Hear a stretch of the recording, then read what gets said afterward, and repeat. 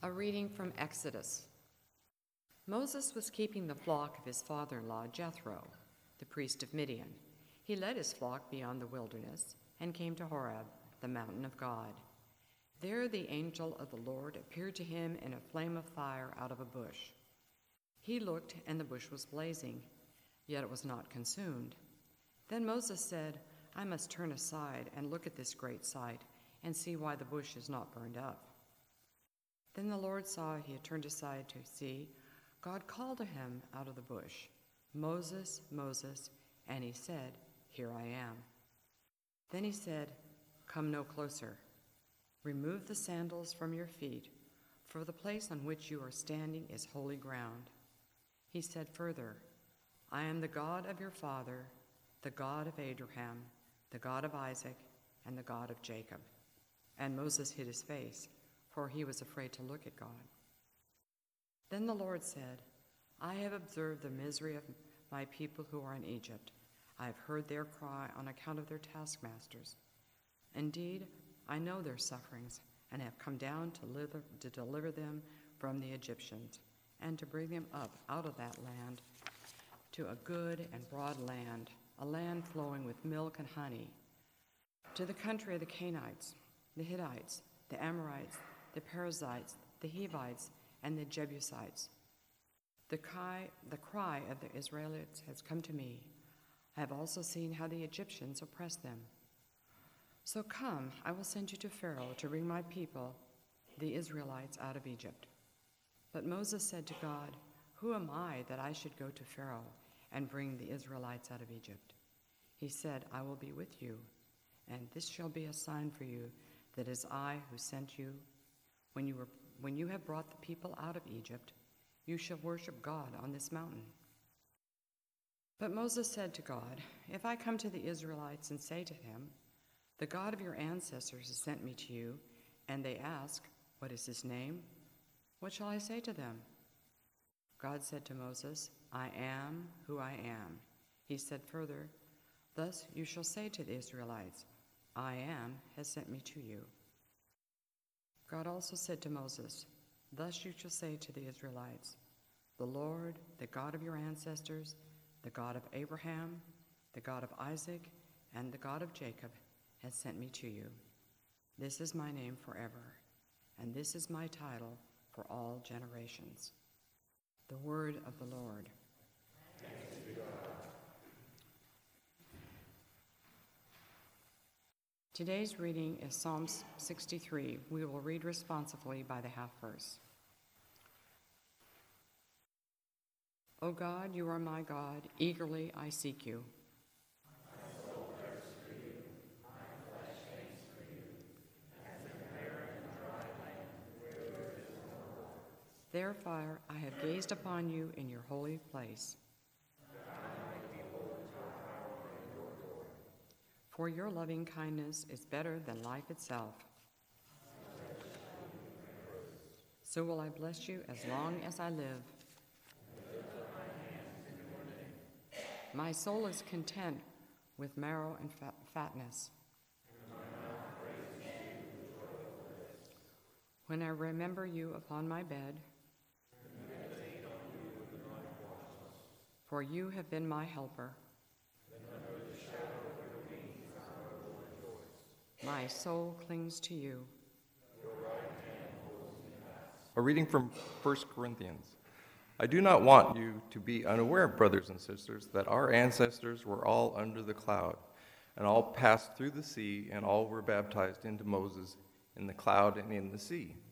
All ate the same spiritual food, all drank the same spiritual drink, for they drank from the spiritual rock that followed them, and the rock was Christ.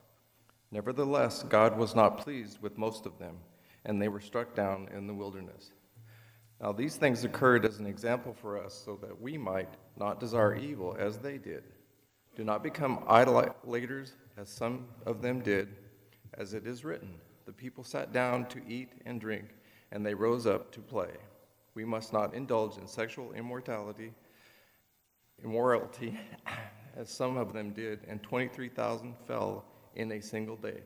We must not put Christ to the test, as some of them did, and were destroyed by serpents. And do not complain, as some of them did, and were destroyed by the destroyer.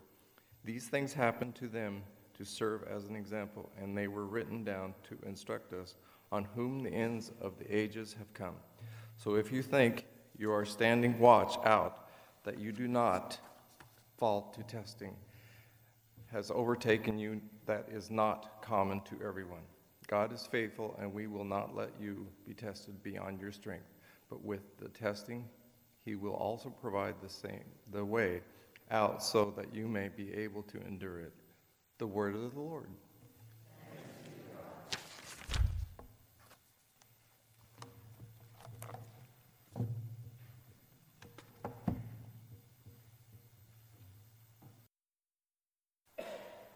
The Holy Gospel of our Lord Jesus Christ according to Luke. At that very time there were some present who told Jesus about the Galileans whose blood Pilate had mingled with their sacrifices.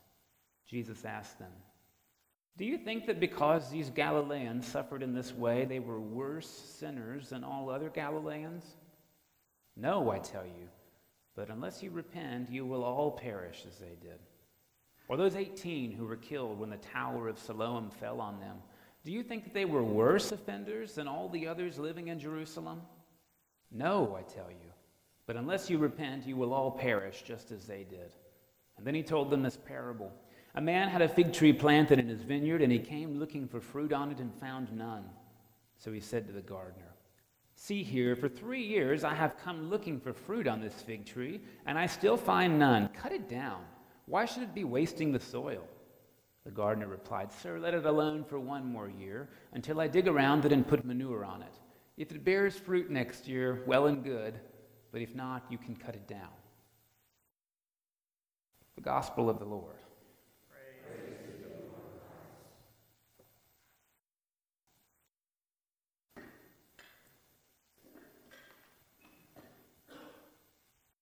Acknowledge, we humbly beseech you, a lamb of your own fold, a sheep of your own flock, a sinner of your own redeeming. In the name of the Father, and the Son, and the Holy Spirit. Amen. Please be seated.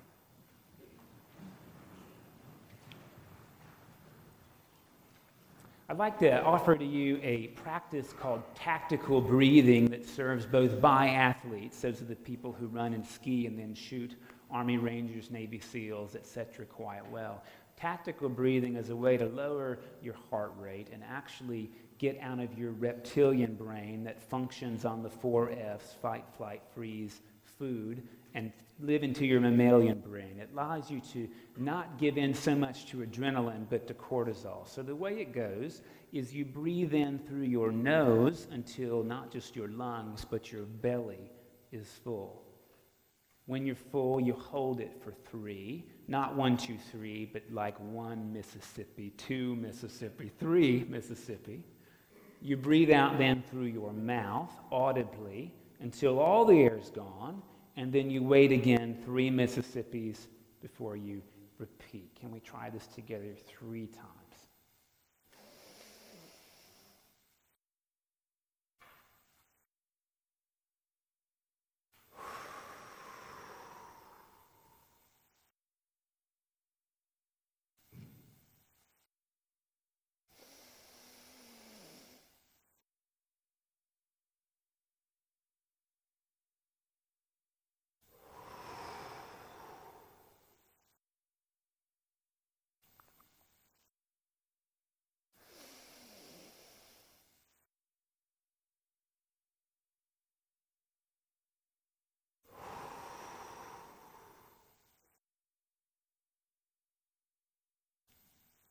This story is about that. See, Moses tried to free his own people. We know the story. He floated down the Nile. He grew up in the palace. One day he sees an Egyptian taskmaster abusing a Hebrew slave. He intervenes, kills the taskmaster, but ultimately he cannot deliver the people by his own hand, so he runs away. He goes out into the wilderness somewhere, meets a lady named Zipporah who teaches him how to be a shepherd, and that's the beginning to the scene today. One day, he's keeping domesticated sheep, which he knew nothing about in Egypt. This is all at his wife's hand, and he sees, lo and behold, a bush on fire. Now, this probably happened quite a bit in the wilderness The difference is this bush doesn't go out.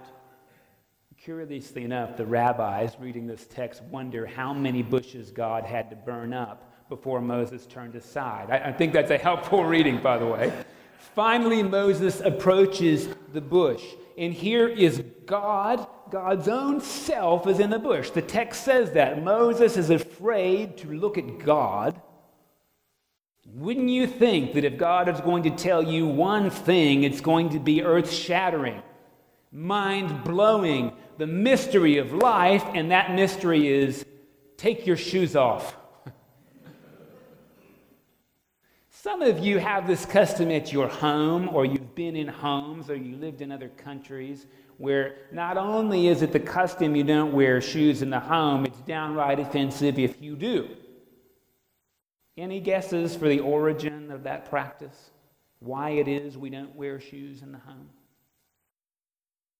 I saw your finger. Why is it? My day school kids answer this question. Come on, why don't we wear shoes in the house? The dirt, right? So you didn't track in dirt. They lived in tents. The whole floor was dirt.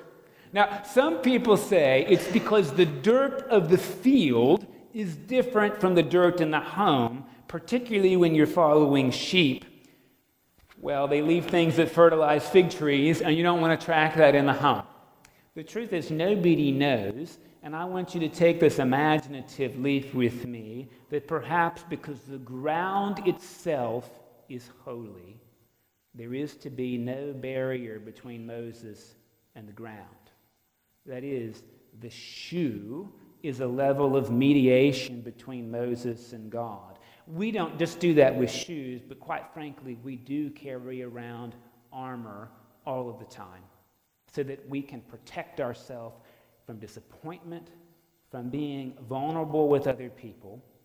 And I wonder if we couldn't hear the bush calling today. Before I tell you something that is really going to be transformative, you're going to have to take your armor off. You're going to have to be willing to be present and vulnerable. And to use, I think, the right Lenten language, you need to be exactly who I created you to be, no more and no less. This is perhaps the best definition of humility I've ever received. Humility is being exactly who God made you to be, no more and no less. It is being present with our gifts and our faults, not concerned that claiming our gifts is bragging. No, it's being authentic, not diminishing our eccentricities, because quite honestly, that is who we are. And when we can stand shoeless before God, present, when we can be that way with one another, then I think we're ready to hear something that's truly insightful. And here's the insight. God says, hey, people are suffering. You already kind of wanted to take care of them. Well, now go down and tell the Pharaoh to let him go. And Moses says what frankly all of us would say, no thanks. I don't want to. And as the scene plays out over a couple of chapters, I'm not good at that. Somebody else could do it. Lots of objections. And the last thing Moses says is, can't you find somebody else? And I think this is really good pause, because we're 3 weeks into Lent here. Good affirmation that God is patient. And that if Moses, the hero of the faith, had to be persuaded over 3 chapters, that there is some hope for us. And sure enough, Moses' first objection is really quite nice. I mean, after all, God says, you're going to go deliver the people, and this will be the sign. When you do that, you'll come back here. Now, that's a terrible sign. I just want you to know, right? After you've done all that hard stuff, you'll come back here. Couldn't you give me something better, God? Moses says, listen, I'm going to go to the people. I'm going to say, this bush told me that you're supposed to come free. And they're going to say, yeah, right, bushes who talk? Come on, Moses, something better than that. God, I'm going to go to Pharaoh, and I'm going to say, hey, the bush told me that you're supposed to let the slaves go. and I'm going to be the laughingstock of Egypt. So God, down in Egypt, they've got gods you learned about in the second grade. They've got Osiris and Isis and Ra and Horus and Beth and Anubis and all these different gods, and all those gods have names. And Pharaoh's going to want to know, and your own people are going to want to know, who sent me. Now, I'm going to chase a rabbit for about 3 minutes. I'm going to warn you. Chasing a rabbit. God says, and you know this, I am who I am. That's what we got. Sounds kind of, well, defensive in English. In Hebrew, what God says actually is the infinitive of the verb to be, the infinitive. That means was, will be, am presently. What God says is, I am who I was, I am who I will be, I was who I am, I will be who I was. Even better, what God says is, my name is being, which is why we pray, Holy Spirit, in whom we live and move and have our being. This is such a big deal, by the way. One of our commandments we read this morning is not to take the name of the Lord your God in vain. If you're Jewish, this is God's name. We usually think, oh, God's name is God. Not if you're Jewish. God's name is this particular Hebrew word, which means being, and because it's so holy in the Hebrew language, you never write it. Which means, if I were going to tell you Samuel is the verger, in Hebrew I have to write Samuel verger, period. I can never say is or was or will be because I've just said God's name, which I'm not allowed to do. Being. Maybe you've heard this word Jehovah before. It's a made-up word. It's actually nonsense. It has the consonants from God's name, but the vowels from a different word. That's because Jewish scribes wanted to make sure that ignorant folk trying to read Hebrew never made the mistake of actually saying God's name, which is too holy to be pronounced. If you know Jewish folk, they don't call God this word. They call God, frankly, the name. That's a rabbit. Thanks for going with me. Because here's the real thing you need to know. In Hebrew, I don't care what you've heard, it sounds like this. That's my name, Moses, and you go tell the people, sent you. So imagine this scene. It's almost like Amos and Andy.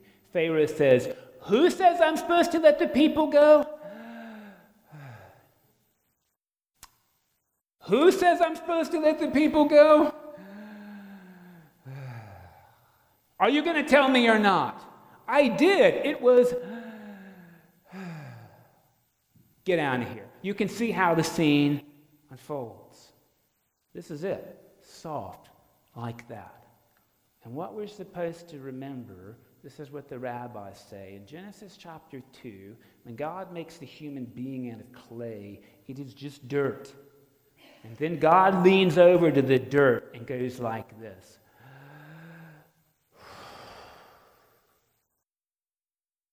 And the clay for the first time goes and becomes living flesh. The rabbis tell us that the first thing we do when we're born is say God's name. Some of us very loudly. And the rabbis tell us the last thing we do on earth is one last time. And when God's name leaves us, so does our life.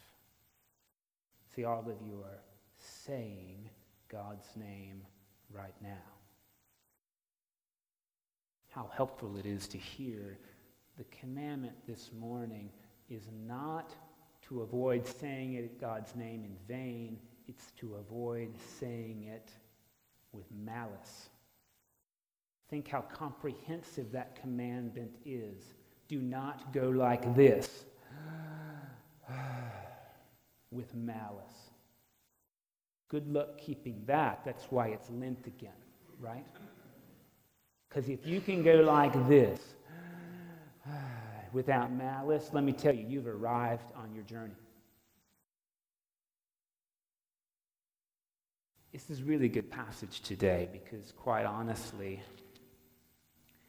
we rarely think about things that are instrumental to our being. One of them, of course, is breathing.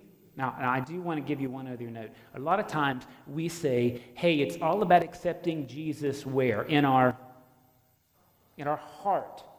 We say your spirit and your soul, the center of your being is in your heart. Well, in the Bible, it's not. Your spirit and your soul lives right here in your neck. In Hebrew, it's called your nephesh. And that's because this is where the breath in the name of God comes in and comes out.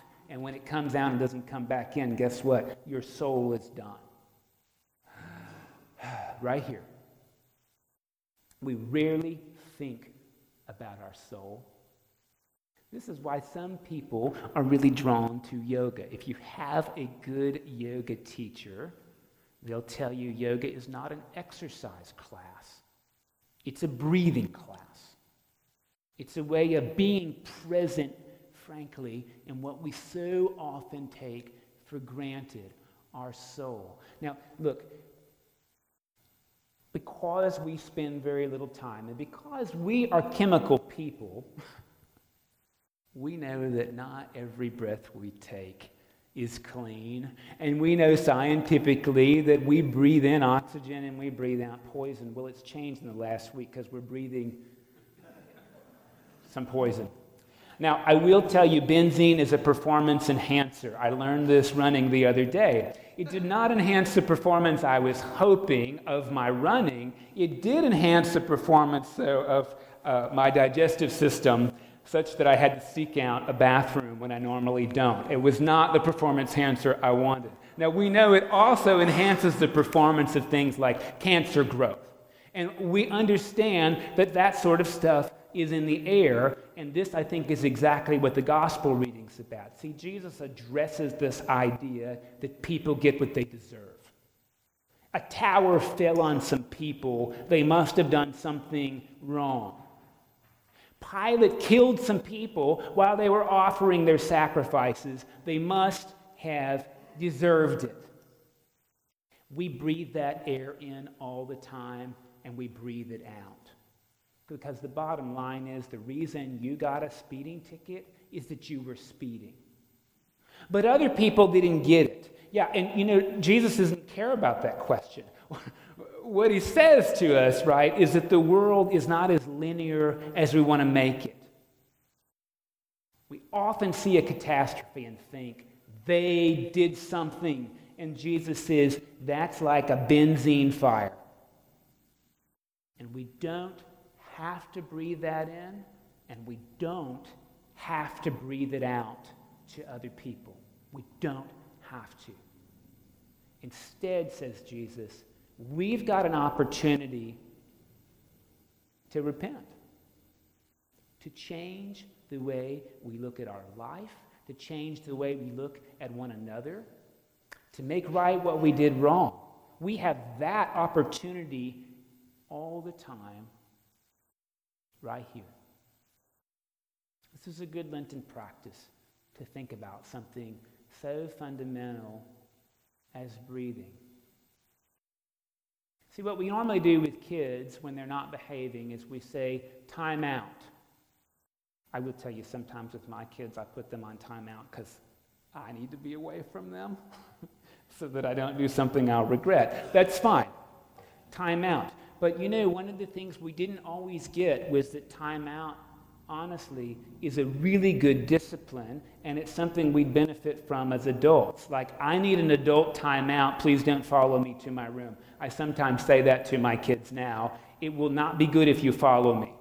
So let me have an adult time out. And you know what the adult time out or the kid's time out is there to do is that sometimes the way our brain has developed is it's really good at perceiving danger and something negative. It's really good. In fact, our brain is hardwired to look for negative things. That's part of our evolutionary survival. Really good when there's a lion in front of us to get that adrenaline going.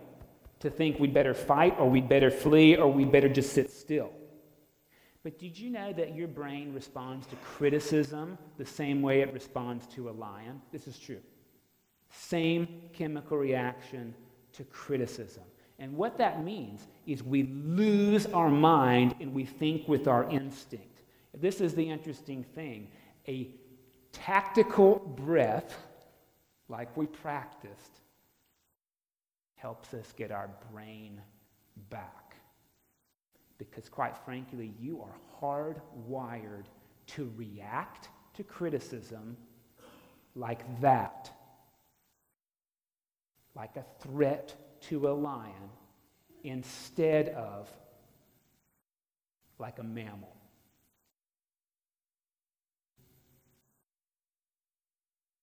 My reactions to criticism or to stuff I don't like are usually about as toxic as benzene. I'm just going to be honest with you.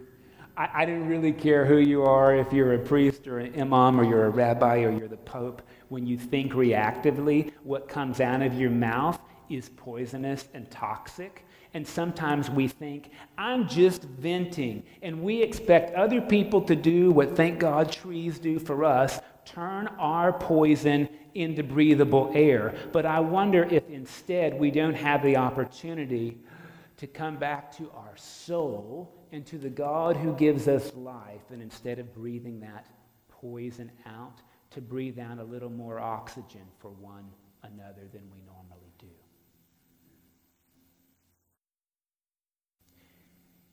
Jesus says, look, unless we repent, we're going to perish. Friends, you're all going to perish. I'm going to perish. You're all going to die.